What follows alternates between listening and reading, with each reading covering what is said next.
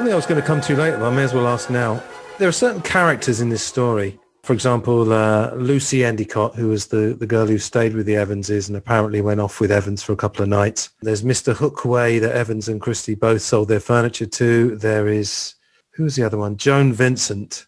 Jonathan, when you were doing your book, did you make any attempt to track these people down? I mean, did Kennedy speak to them in 61? Do we know what became of these people? Hookway, because Hookway gave an interesting comment, because Hookway was one of those people who actually liked Christie. He thought he was a rather pleasant, interesting, intelligent man. Mm. And I think, to be fair, Kennedy does include a statement which Hookway told him about Christie. Joan Vincent, I mean, she makes various statements in the files, and she changes her mind quite a lot about when she actually came to Rillington Place and what happened. Apparently, she was undergoing mental health treatment at St Bernard's Hospital in the 50s. So perhaps that is the reason for why her accounts are so confused. Most writers say, well, she made one account and that's it. Actually, she made several. Right. As to Lucy Endicott, who was later Lucy Dyson, she went back up to Yorkshire and got married, I think, to a bus driver.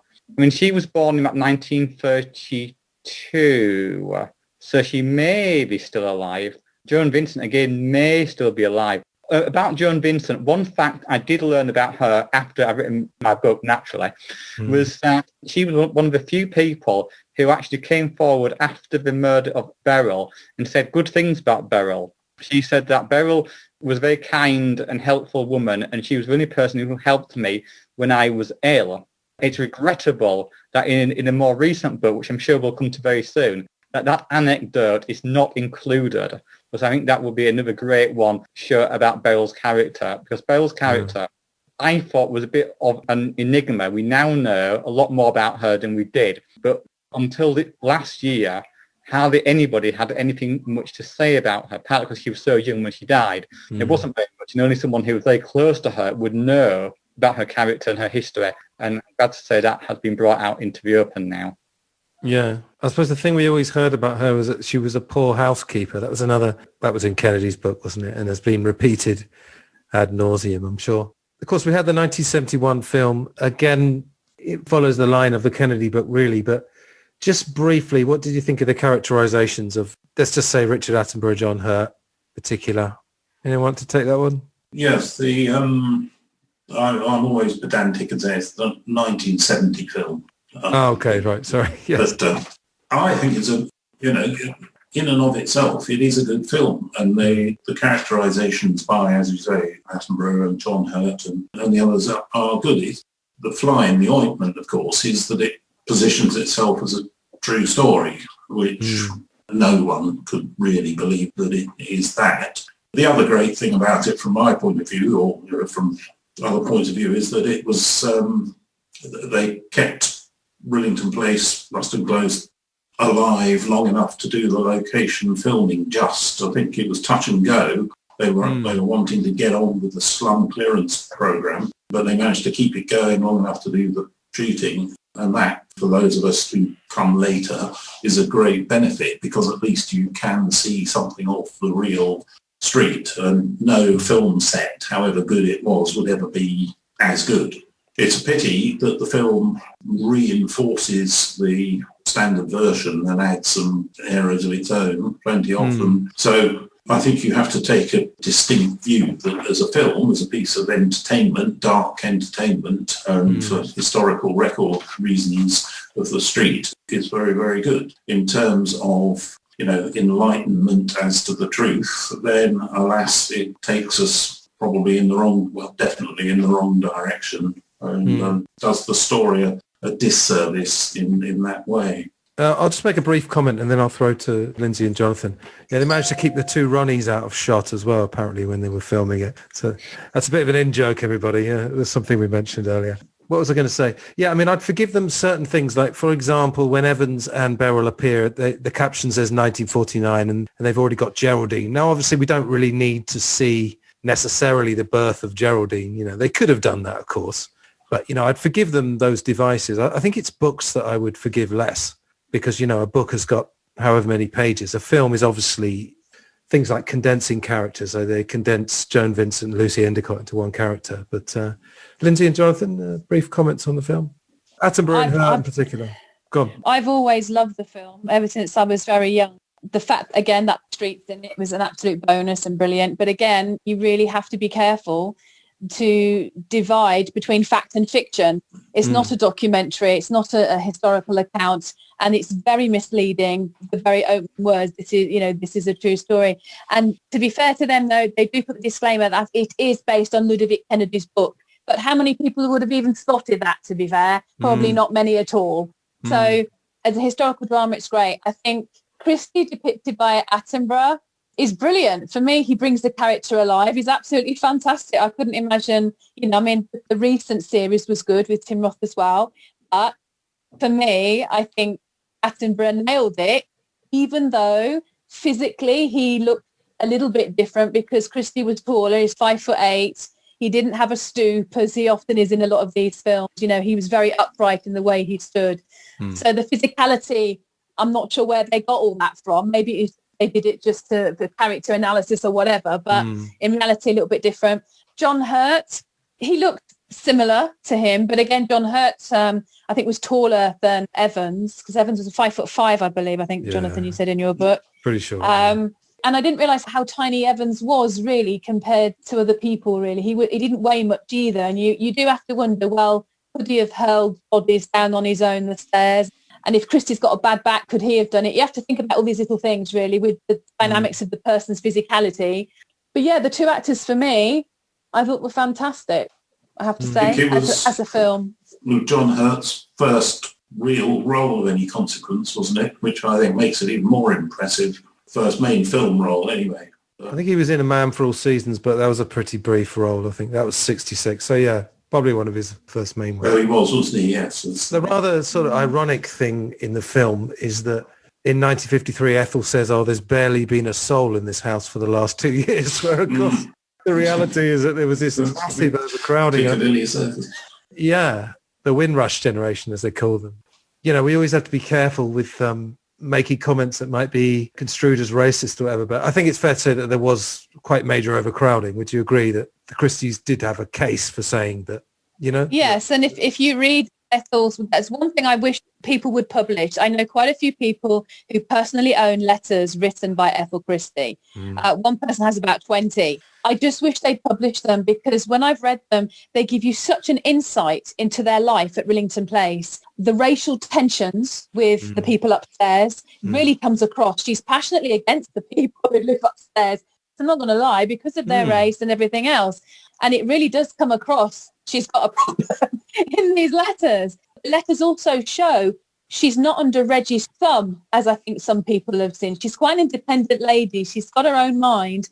And that comes across in these personal letters. And I just wish the people who own all of these would formulate a book together maybe and just get them out there, because they really are an invaluable source into not only their characters in real life, but what was going on in the house on certain days, years before certain things, I know, it's fascinating, isn't it? Because those letters, if you think about it, it's a middle-aged lady writing letters, but within this context, they suddenly become, they're like gold dust to an investigator, because they're real. She wasn't being prompted by anybody. She wasn't writing a book. It's real. Jonathan, briefly on the film, anything else to add? Well, I would echo everything that John and Lindsay have already said. The other point I would add is that, as a historian wrote in 1970s, as he's writing a biography of George III, the average man does not get his history from learned journals. He gets his history from TV and film. If you think how many million people will have watched that film or the TV programme, several million, I don't know the exact number, how many people have read certain books? Probably in the thousands, maybe. So about 100 times at least as many people will have seen a film or TV programme than they will have read a book, however good or bad the book is. Absolutely. And I'm sure that Lindsay will corroborate this, is that a lot of people have watched something and say, for example, in the Jack the Ripper case, well, it was something to do with the royal family, wasn't it? Or it was something to do with a doctor. That's a sort of general gripe about film and TV generally. But I mean, I echo what Lindsay and John have said. It's great to see the actual street itself. The performances are generally good. Historically, it's all over the place. Okay. Fair assessment. Excellent. All right, so chronologically, we get to Jonathan's book. Was that 2012, Jonathan? Is that right? Yeah. What can we say about your book, seeing as you're here? Well, Brilliant. that's very kind, Lindsay. So basically, the idea of the book was twofold. Firstly, and perhaps most importantly, to get things factually as correct as possible, because most books haven't, some worse than others.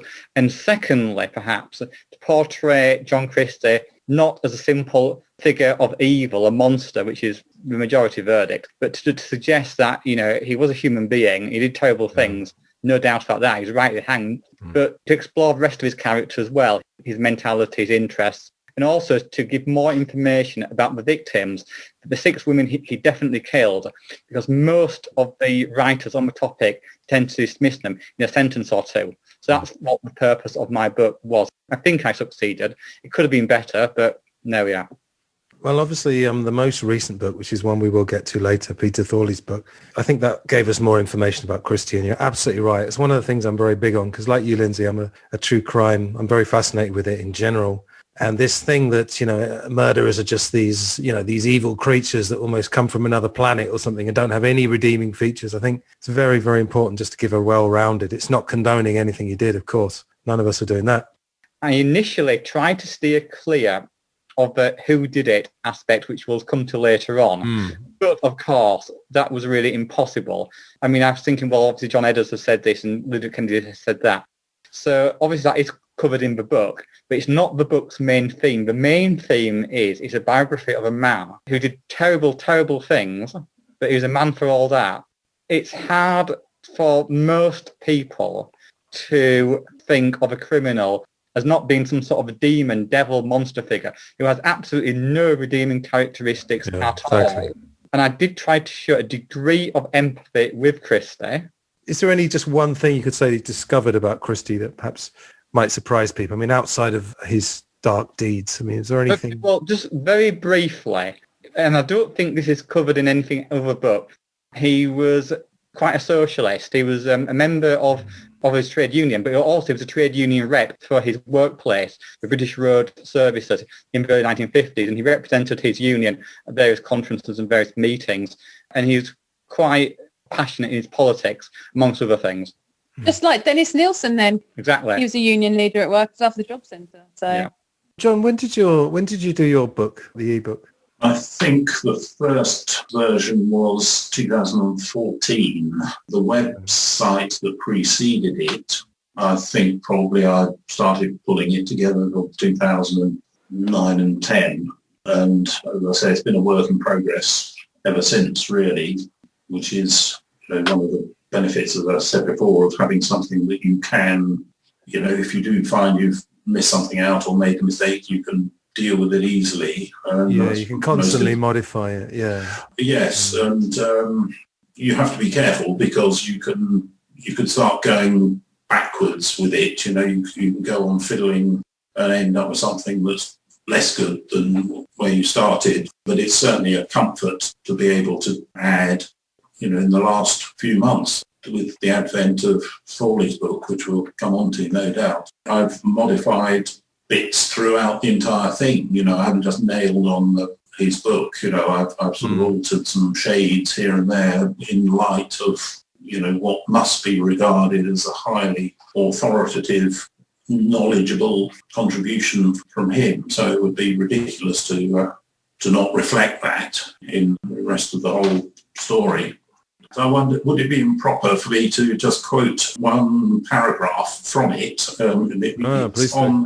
This is a hard sell. No, it's on the subject of Christie and what we were talking about a moment ago about what Jonathan has done with his book, which is to move away from, let's find even more extreme ways of condemning someone, because it's ultimately there's no real interest in that. It's far more interesting. Anyway, what I said is commenting on the notes that he was making whilst he was in Pentonville, really just awaiting the day for his execution. And he was keeping notes, and he was acknowledging that he had been driven by a dark compulsion that was very much at odds with his persona in other regards as a husband, a neighbour, a citizen, and a human being. He reflected upon his distaste for conflict and violence his victimhood as a boy, his affection for Ethel, and the fondness he had always had for animals and children, including the regrets that he had long felt that he and Ethel had never had the good fortune of having had children themselves. As Jonathan said, he did some very terrible, terrible things, but he was made out of the same stuff as we are. And I mean, all his neighbours liked him. I have not read any sort of bad reports from any of his neighbours that's why they were so shocked. Obviously when it was revealed what he'd done, they just couldn't believe it. And I mean, even though obviously some people knew works-wise that he'd got past misdemeanours or whatever, even then he was still so kind. I spoke to the people in Rillington Place. When there was parties going on, he'd do whatever he could. He used to babysit children with Ethel. He used to look after other people's children. He'd really loved children, I think. And I think he genuinely regretted that Ethel sadly couldn't have them. So there's lots of... He was a genuinely nice person to a lot of people. Yes. So nobody is black and white. This is the point of psychology, isn't it? And what makes him fascinating. And I mean, for example, if they had children, of course, people would assume, he's going to be a terrible father or he's going to do something awful to his children. But, there's many, many cases of murderers that it's almost like a compartmentalization. They've got this terrible urge that has to be satisfied, let's say, but that could be totally separate from their life. So, yeah, very interesting. All right. Well, just briefly, I do want to get to Mr. Thorley's book, but we're going to run out of time again. But the BBC drama, so as I was saying earlier, we had mused on this forum that it would be lovely if someone did a drama that presented, possibility A and possibility B. Instead, they went with the standard version. My only observation, really, I think they got the sort of the foggy London feel quite good. I think Tim Roth in the main was fairly good. The voice and everything was fairly good. One thing I was very surprised, they made the rooms look massive. I don't know if that was whether just to get the camera in or something, but they made that front room look absolutely enormous compared to what it was like. So again, brief comments, if you don't mind, on the BBC drama.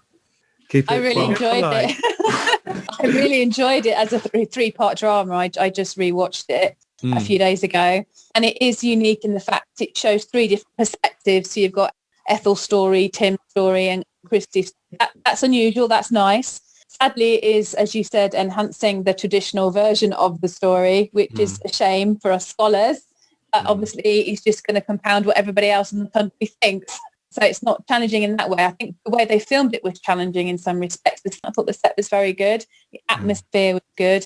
Again, it's just the inaccuracies. But again, it's not a documentary. So you really have to, keep the two separate, fact and fiction. Enjoy it for its medium, enjoy for what it is. But, Jonathan's written pages of how many different inaccuracies there are in the film, and fair play. Yeah, I mean, just before I throw it to Jonathan and John, I just want to say briefly, I get what you said, and I think a drama is for a drama's sake is one thing. But I think the disappointment is that it was done in 2016 when you've got all this knowledge. 1970, 71 with the film, that's one thing, but... It's because it was popular, but look at the Jack the Ripper story. The Royal Conspiracy Theory is still getting done because it sells well.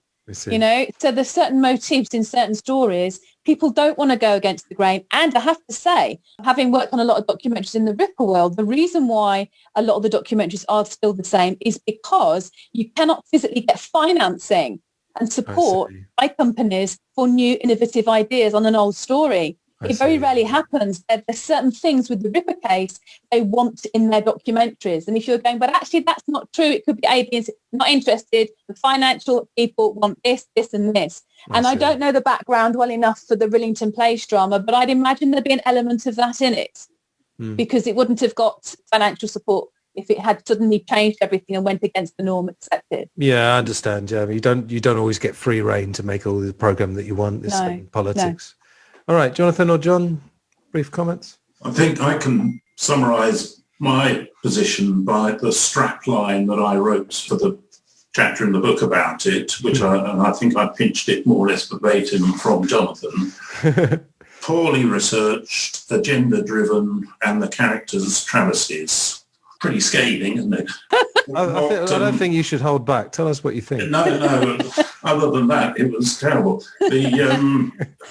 What redeems it, if anything does, is that, of course, being the BBC, they had pretty well bottomless pockets. And so, what makes some of it good is the fact they were able to spend so much money. And it isn't without merit. And it does have the decency to say that it's based on a true story rather than it is a true story. I think the final line on the captions was something to the effect that, to this very day, the Evanses continue to campaign to have Timothy declared innocent. That's not true. That horse was finally flogged to death in 2004. So, that's a bit of romantic mythology on top of all the other. I think I start off by saying to describe it as a missed opportunity would be altogether too charitable. And that's kind of how I feel. It could have been great, but the ball was dropped so many times, you just think, oh, God, give up. Jonathan, you got 2 minutes 30. What do you think? Okay, well, I tend to agree more with John than Lindsay on this one, I'm afraid. I think it was pretty dire. Just one small thing. In episode 1, Ethel is seen being strangled by Christie. Ethel then goes to her brother in Sheffield and says, oh, by the way, my husband's been strangling me. And he says, oh, well, I'll have to wring his neck. Well, I've just been reading the actual statement that her brother said. And he said in 1953, she has never complained about her husband's behaviour to me. So, wow. We've got something that's completely wrong. That's just one small thing. Apart from all that stuff, the other major thing is that there's no attempt ever to show Christie being more than a two-dimensional figure at best. There's nothing about his background, his motivation, his psychology, why he did what he did, his other interests. He's basically like an evil demon in a horror film. We sort of know he does evil things because he's an evil person, and we don't really get any deeper than that, which is pretty shallow. In 3 hours of viewing time, or slightly less, I think there should have been a bit more of an opportunity to do that, because in the recent TV drama about Nilsson, which I'm not an expert on the Nilsson case, but I thought that was done rather better, because at least there was an attempt to probe Nilsson's psychology, his motivation, etc., rather than just show him as a horrible person, which I'm not saying he wasn't, but, it does try and give a bit more of a psychological dimension to this man rather than just being a fiend, which he is in the film and the TV version. Okay. All right, final stretch. This is Zoom meeting number 4, everybody. I'm going to tell the listeners that as well. And we're all hanging in there. Let's get finally to Peter Thorley's book. So I'm going to give basically you guys the floor because you were involved in it. Who would like to? I wasn't.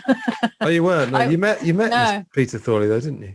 Yeah, we got invited to his birthday party, okay. which was like a dual party for the celebration of his book being published as well. So that was amazing. It was lovely to meet him and his family. But no, I confess I have nothing to do with the book. The lads did, but I didn't. Oh, okay. Well, I've just got a quick question. Why did he write the book now? Why didn't he write it sooner? I don't mean that as a criticism. I'm just a question. Do we know? I don't know. They've been researching the story all along. I understand that much, but you're quite right. It's very late. I mean, by all means, better late than never, of course.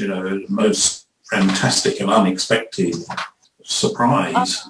But I've just thought of a possible reason, going back to some articles I read a few years ago, actually. After the BBC production, and around that time, he was actually interviewed in the local press. They tracked Peter down. So he was obviously talking about his sister. And it was at that point he started to say how he didn't believe that Evans was innocent. So I think then he got his voice known in the press. I thought other press reports were written. They interviewed him. He did a few press reports actually in the cemetery next to Beryl because he wanted, I remember this, he wants to reinter her in a Jewish cemetery because allegedly she was Jewish. So I know all of that campaign was happening. So I think then it was probably just a journalistic thing. The Daily Mirror or whatever approached him, and then they got the ghostwriter involved. Okay, yeah. John, have you got more you wanted to say there about the book itself? What was your involvement? And Jonathan, afterwards, what was your involvement? Well, Jonathan very kindly made an introduction to David Meikle, who's the ghostwriter, and my role was really that of fact checker. And I was sent, half a dozen drafts, and by that time the pressure was on. We were really working round the clock virtually, and so I did my best to just make sure that the factual stuff was as right as it could be. Unfortunately, that perhaps some of the corrections I was able to offer didn't survive into the final thing, but that was partly a feature of how the book came into being in the first place. It had to be commercial, quite apart from anything else. It had to be something that people would want to buy. It wasn't going to just be a history book. I don't want to say much more than that in the sense but it's, a fantastic, as a surprise to have such a input from an authority that it's so clearly in a position to know better than anyone else, certainly better than Ludovic Kennedy or anyone else. And having met the man himself and found what a nice and humble and decent and good person, I might even just, if you'll indulge me, I'll risk of sort of quoting myself again. That's okay. I say on the blog, above all, this book is a moving personal story of the enduring love a boy had and still has for his beloved big sister and tiny niece, both of whom he still misses and mourns to this day. And I think that's it. That's the essence of it for me. And it was an enormous privilege to be able to contribute a tiny part to it and meet the man himself and even see the ring, which he refers to in the book, belonging to Beryl, that he's kept right up until now. That was pretty, you'd have to have a heart of stone not to be moved by that. Yeah, that was incredible, wasn't it? That was the thing Beryl had given him, well, it must have been just before she died, right? Yes. The latter months of 1949. Wow. Yes. All right, Jonathan, what would you like to say? What was your involvement and what would you like to say about the book in general? Well, I was contacted by David Michael, I'm thinking about April 2020, quite out of the blue. I had no idea this project was going on. And I suppose I was contacted because obviously I've written the last book of any merit maybe on the topic, and I was asked to write a short piece about the guilt of Timothy Evans, which I was happy to do so. And I think both John and Lindsay had a look at this and made it even better, which is very kind of them to spend their time doing that. The only part of the book, apart from that, which I knew about before reading the book after it was published, was I've been sent the chapter on Beryl and her siblings' wartime evacuee experiences, which I thought was very good because it hadn't been told before, and it gives a lot more knowledge about Beryl's character. I've said it already that Beryl's character is an enigma, which is what I wrote in my book 9 years ago. But now that's completely untrue because we now have a personal memoir of someone who knew her very well indeed, who talks a lot about his sister. And I think it's the best and most extensive portrait we're ever likely to have of Beryl Evans. And that is, I think, the book's greatest strength. I'd also like to add, I think the book is also useful because it reinforces the impression given, I think, by myself and John Eddowes about the characters of Christie and Evans. It doesn't say too much, to be fair, about Mrs. Christie, but certainly there's quite a lot more about John Christie and Timothy Evans. I mean, I don't think that is as revealing as what we now learn about Beryl, but it's good to have it in the book as well. Another strength of the book is, I think, it's very easy to read. Lots of people will be able to read this book who perhaps don't normally read academic books or history books. I mean, for example, my son, who was 12 at the time, he managed to read the book and understand it. And I know other people who don't read a huge amount of non-fiction generally managed to find it very easy to read and to grasp it, which is obviously very good and very useful. It's done very well on Amazon. If you look, it's a must. That book has been reviewed more than probably all of the books about the Christie case put together. And also, perhaps surprisingly, it's had such high ratings because Eddowes' book, people either like it or hate it. And likewise, House to Remember, and to a lesser extent, mine as well. It's had bad reviews from people who think Evans was innocent. And this book, of course, strongly says that he wasn't. And yet hardly anyone, I think there's one or two people, have said, oh, well, it's nonsense because he was innocent. But most people haven't taken that view at all, which is good. There's a lot of people there who are open-minded, despite having seen the film maybe and the TV version, etc. So I think there is a lot going for the book. That said, I don't want to be critical of it. I mean, like any book, including mine, it's not perfect. There is room for improvement and revision and editing to make it even better. But I think it is, in many ways, a very good book and does add a lot to our knowledge of the case. And you can't say that about every book that has been written on it. Yeah, I think that feeling of being in the house, I think that's the thing, isn't it? I mean, obviously it was called Inside 10 Rillington Place. Yeah, I mean, we have to accept, as you said, every book, generally books have a tagline, have something to hang them on, let's say. Or hang them on. What a terrible expression, excuse me. I'll probably cut that out. Yeah, books have a tagline. There's a commercial aspect, obviously. I mean, there's nothing wrong with that per se. Okay, so we get to, I guess this is a $64,000 question after 2 hours, and I've very much enjoyed this, by the way. Thanks a lot to all of you for participating. Okay, so if you could only ever express one opinion about who killed Beryl and Geraldine, I wasn't expecting to crack the case here tonight, but if you could only guess or say one scenario that you think is the most likely, what would you say? Go on, Lindsay. Having weighed up all the evidence and seen a lot of files and things as well, I firmly believe Timothy Evans killed his wife and child. Okay. And would Christie have known about it? What do you feel might be Christie's, if not involvement, then awareness, let's say? Every day, my opinion on that changes. It's really complicated because half of me thinks he didn't know, but the other half thinks he must have known for various reasons. So I'm still divided on that, I have to say.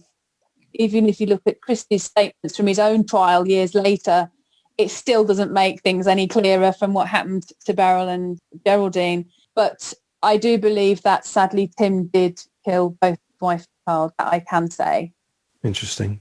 All right, before I throw to John and Jonathan, perhaps we could clear one thing up. Is the story about Christie having a spy hole? And is the general perception that if someone was at the front door, he would want to know who was there? There was this feeling that he wanted to know everything that was happening. There was no spy hole there, according to Peter's book. Peter Thorley firmly denies that in the book. But yeah, the fact is his face is always in the window looking out through the curtains. There's lots of people who've corroborated that in their statements.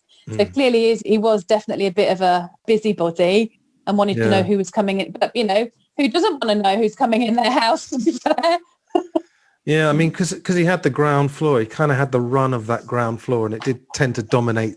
Obviously, I've never been to the house, but it tended to dominate. Well, he had the run of the garden as well, don't forget. He had the run of the garden. He wasn't the longest serving tenant, was he, Jonathan? Because Kitchener was there before him, wasn't he? Yeah. But he was just absent in hospital. So really, he'd got the run of the house, really.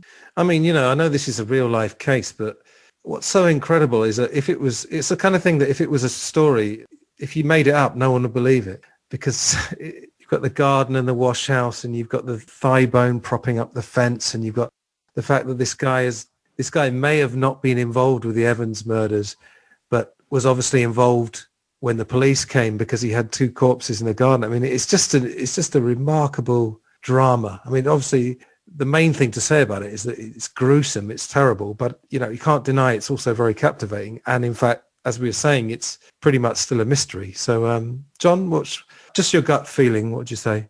Well, really, what Peter says in his book is, to me, is preaching to the converted, to use that expression. You know, it gave me no difficulty at all to believe what he says in the book.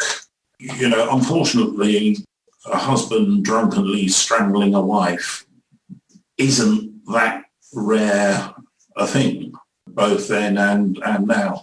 So I'm quite convinced that Evans murdered Beryl.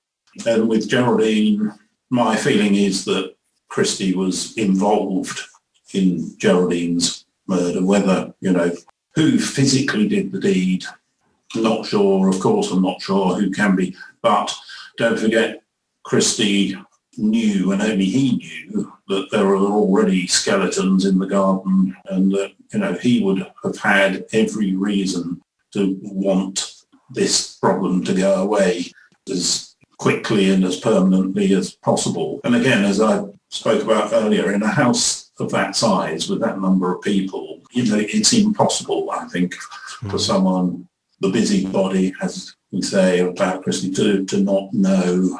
You wouldn't have to be a genius to realise that the blazing rows that they had and the threats, Evans's spiteful demeanour, I think his confessions were the truth.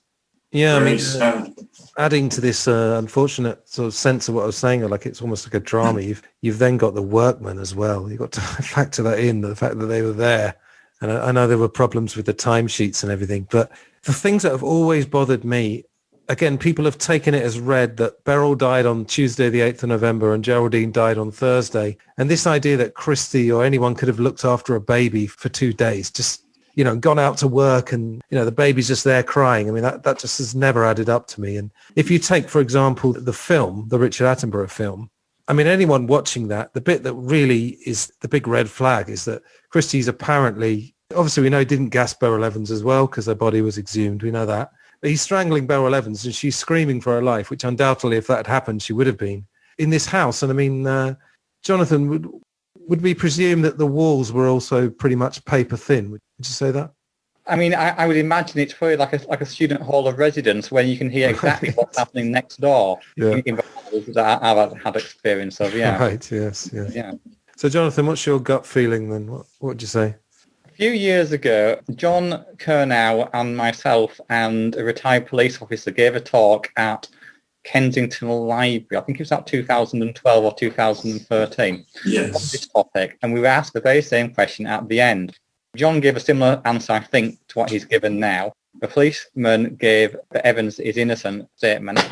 And then I felt quite self-conscious about saying what I'm about to say now, but don't feel it now because I don't have a live audience in front of me. Mm-hmm. And I felt almost apologetic in a way to say that I think it's almost certain that Evans killed his wife and baby. As both John and Lindsay have already said, I think the overwhelming evidence is that he was guilty of both crimes. As to Christie's knowledge/stroke involvement, I think Christie had some knowledge of what was going on, but how much we'll never know. Mm. And say more than that, it's speculation. I think obviously he would have been horrified and terrified in a way that 2 murders had happened in a house where he had 2 skeletons buried already. And it's not something he would have wanted to have happened, I don't think. But exactly what he knew, it's hard to know, but I think he must have known something. Okay. I was rereading stuff last night and I'm actually moving towards the conclusion, actually, that Beryl and the baby were both killed on that Tuesday night, okay? And then their bodies were placed in Kitchener's flat and didn't leave there until after the workmen had gone Saturday morning. So I think Saturday night or Sunday is when they were then put in that wash. I don't think they were put there, as Evans said, on the night. The workmen's statements say there was definitely nothing there, and Sevlin had said the same thing. So I don't think they were there Tuesday night. I think he killed them on the Tuesday, and I don't think there was a 2-day difference at all. It's a load of rubbish. No, killed them both that night, but then the bodies were hid. Now, to be fair, if both of those bodies were in Kitchener's flat, Christie must maybe then have known what was going on, and he helped him hide them there for those few days. Don't forget, he had to go to the doctors again because he suddenly got a really bad attack with his bad back. That would make sense if he'd been shifting bodies down the stairs into the wash house. Yes. So reflecting now, I think probably Christie definitely didn't kill them, but definitely helped cover it up because of his own issues in the back garden. Exactly, of course, yes. So it's so strange, isn't it? Because you've got this idea of bringing bodies down the wash house in that tiny house and just think, I'm kind of sitting on the fence really, because I'd rather ask you 3 guys what you think. I mean, if you want my opinion, I'd probably go with something along the lines of the Rupert Furneaux version, that Evans killed his wife. And I mean, Rupert Furneaux says, and this sounds like the most terrible thing to say, that it almost didn't matter who actually strangled Geraldine, which sounds like such a terrible thing to say, because in the end, that's really the most tragic death. I mean, it's too horrifying to even think about. And the fact that, the tie was, the weapon was still there when the police discovered it. I can't imagine how the police would even get over discovering that, to be honest. But you think you have to remember how the modus operandi of these crimes, of the murder of baby and mum, are very different to the way Christie did his victims. Okay, Right. so for example, Christie was obsessed with hiding the bodies, whether that be under the soil in the garden or in a cupboard. Whoever shoved them, sort of in there, I do believe that that was going to be a temporary storage area, and Tim was going to use his car maybe the van from the work van to actually get rid of the bodies. People don't understand how obsessed Timothy Evans was with the case of Donald Hume and his murder of Stanley Setti. The fact that he had newspaper articles of the Setti case, the fact that he'd actually wrapped up the body of Beryl same way almost that Setti's had been done. Also, whoever, Christie's hiding bodies, whoever's putting them in there, they're not meant to be there forever, okay, because clearly they're going to be moved to somewhere else. That's just a temporary holding space, in my opinion. That baby wasn't even wrapped up. Books have got it wrong. They've said there was a package behind the door. That baby was not wrapped up. She's just lying there with timber on top of her. That suggests panic. That suggests somebody who, and I don't think Christie would kill a baby. He did actually love children. It's more likely a father in his rage who, as the baby's crying, he's just killed the mother, he's half drunk. It's more likely he killed his own child, regretfully, and he probably regretted it later. But saying that, I do think now that maybe, there's certain things that Tim said in his statement. Why would he suddenly make up where it's going to be down a drain, or someone's coming from East Acton to look after this child? It's like those are the type of things that Christie will have said to Evans to help cover it up.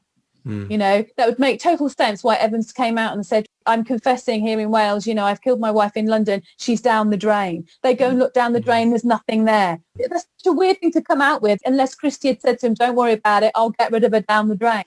He could have said anything or nothing. But he chose the sentence of the drain, and Christie said, I don't know nobody in East Acton. But again, that's such a random thing for Timothy to come out with. It sounds as though it's almost pre-recorded. It's already been pre-arranged in a previous conversation. So I wouldn't be surprised if Christie possibly said stuff like that, but I don't know. I mean, I think the East Acton thing, it seems a coincidence that the number 7 bus, of course, goes to East Acton. That's its final destination. So either whether Evans or Christie. Yeah, and also I was looking on the map yesterday. Don't forget, baby Geraldine was born in Queen Charlotte's Hospital, and that's going out towards next to East Acton on the map. So, I mean, Timothy did know that area. Well, presumably, I don't know whether presumably he went to the hospital after Geraldine's birth. I don't know. I mean, yet another complication of this idea that Timothy Evans's mental age was maybe 12, or that he had the mentality of a child. Can anyone clear that up, or do we know that? Or Yeah, I mean, his IQ was it was measured at 65, but he was given various tests, sort of like maths, English, that sort of stuff. And they said, obviously, he's less than average intelligence. But it was also said that he was quite streetwise. He could talk normally about common subjects of general knowledge. And of course, as a van driver, he'd had to sort of read signs, read labels on packages, that sort of thing. So clearly, we're looking at someone who's probably educated. I mean, that's true. I mean, he was less than average in intelligence. I mean, I'm afraid a recent book whose name I won't mention, I'm glad to say it's not mine, refers to him as being retarded, which I think is certainly inaccurate in this case. Yeah, I mean, he would have had a vocabulary. I think the IQ gives about 9,000 words vocabulary. And also, I don't think he was completely illiterate.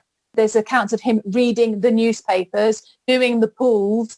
If he's got driving jobs and that, he's got to be able to read certain things. So I don't think he's completely illiterate. Maybe he played on the fact that he might have been. Maybe he played on it for various reasons. But I think he probably could read more than we realise. I mean, in prison, he was advised by his friend Donald Hume to act more stupid than you are and admit to nothing that cannot be proved, and so on and so forth. So with a bit of guidance from his mentor, I think they have encouraged him to play dumb. Yeah. Did Hume not advise him to recant his confessions as well, on the basis that being illiterate, that he wasn't able to sign them off as being a true and accurate account? I mean, I haven't got the exact text in front of me, but it was things to that effect. It was obviously a very stupid thing to confess, because Hume did not confess to anything that the police could not 100% prove, and therefore he was away with it. And obviously Evans didn't. But it's just strange that he meets Evans one day, and then the next day Evans is saying to his mum, Christie did it. And also, don't forget, Hume actually claimed that Evans did actually confess to killing the baby to him in the cell. That's so we've right. even got like a confession in jail to each other, that he actually did it because she was just screaming her head off. He did my head in. And wasn't Christie watching or something? Isn't that the confession? Well, Hume made several comments Right. times about this. He wrote about it in an article in the Sunday Express in 1958, and also I think in 1965 when he was in the Swiss prison as well. And in one version he says that Christie was in the room when Geraldine was killed. But in another version he says, oh, well, it was Evans who did it. Of course, Hume had a small daughter of his own. So, although Hume was a terrible man in many ways, like most men, most fathers, however bad they are, aren't likely to kill their children. And if they discover a man who does, then they're not likely to be friendly towards them. And he physically attacked Evans at one stage, and one of the prison staff independently said, well, we had to separate the two of them. So that does suggest that Hume's account is correct. Wow.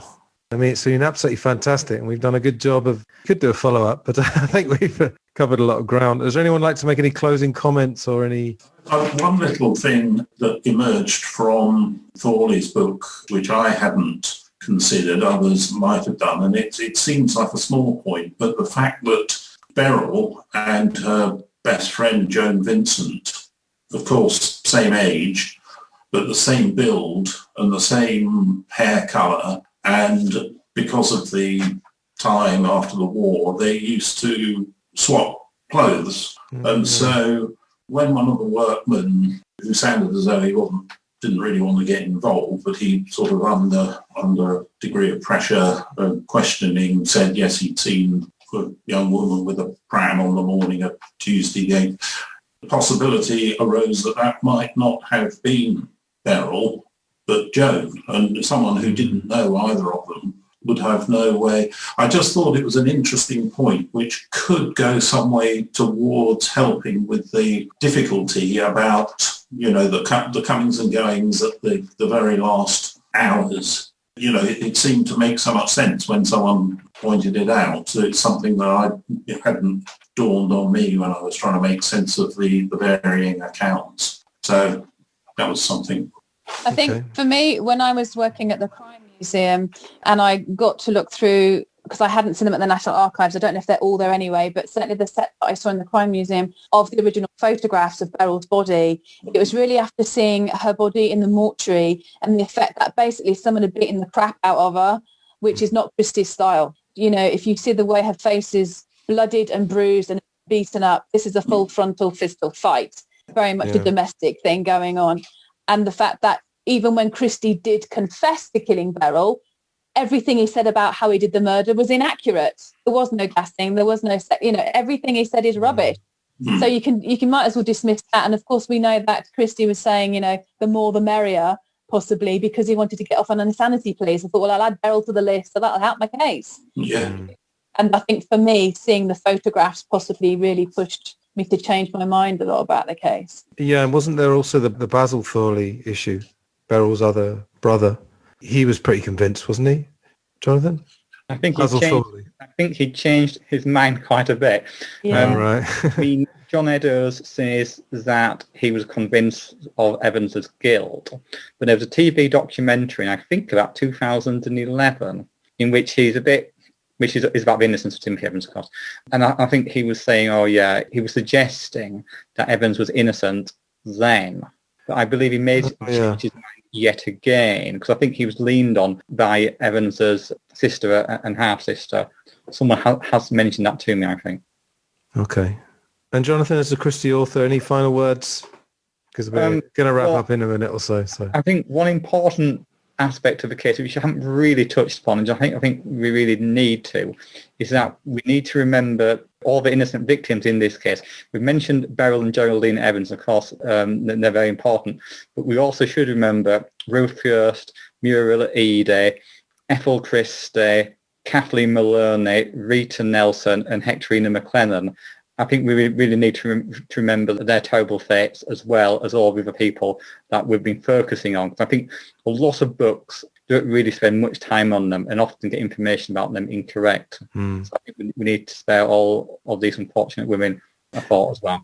There is actually a podcast series on iTunes called The Other Side of Rillington Place, and I think it's 10 parts, and it's pretty much standard version. However, it does focus on the victims, and it gives each victim their own podcast episode. So that's pretty good. And I mean, the one that really stood out was poor Kathleen Maloney had just an awful life, which obviously came to a horrible end. Some of these victims, they had very difficult lives anyway. So yeah, I think we should, always remember that. Right, I think that's it. So I just want to say massive thanks. This will probably be on YouTube, but I may put it in podcast form as well. So in the show notes, I will put links to any of your work that you want to highlight. I think we've done a decent job here. Thank you. Well, thank you for hosting it and organising it. Yes. Well, I've got 3 podcasts at the moment, so I get lots of practice. None of them which to do with crime. One of them's about John Lennon, one of them's about films, and one of them's about psychology. So, Lindsay, I'm with you on the psychology angle. I think it's fascinating. And like we said at the beginning, although I think you 3 guys seem, not going to say sure, but you seem to have a fairly firm idea. But I think it is an enduring mystery in the details, let's say. Would you agree with that? Yeah. We're never going to know. Yeah. Even Peter Thorley himself was not there on the day, so that limits what we can ever truly know. I'm going to have a walk down, 10-minute walk from where I am, because I'm just sort of near Notting Hill High Street. If you just carry on down to the left towards Shepherd's Bush, I'm literally like a 5-minute walk from where the Latas Builders Company was on Holland Park Avenue. One of the books, I think it was the Eddowes one, goes into a lot more details about the builders' reports, and also actually photographs 2 of the builders, Anderson's and Jones's timesheets. So I've actually been looking at the original timesheets from that book. I blew them up, printed them out, and I've been like corroborating what their statements said, and they're contradicting their own timesheet. It is interesting. It's quite fascinating. That's another rabbit hole for next time we meet. Yeah. Should just say one very, very final thing. This, of course, took place. I don't think it was actually in Notting Hill. Technically, it's. I'd call it Ladbroke Grove. I think it was Nottingdale, perhaps. But anyone who's just heard of this and you say, "Oh, this happened in Notting Hill," they probably give totally the wrong impression of what the area was like. They probably think of Hugh Grant and Julia Roberts, but it was a very, very rundown area, and of course, that does lend some credence to the fact that there could be a coincidence of 2 stranglers. Poverty is always linked to crime, sadly, Absolutely. even today. So, and that's statistically proven. That's not speculation. Notting Hill, they used to call it, didn't they? Did they? Yeah, it was a dreadful place. Nothing like that. Yeah, high crime area. All right, we've got 1 minute. So final thank you. Thanks for doing this. And I hope everyone enjoyed listening.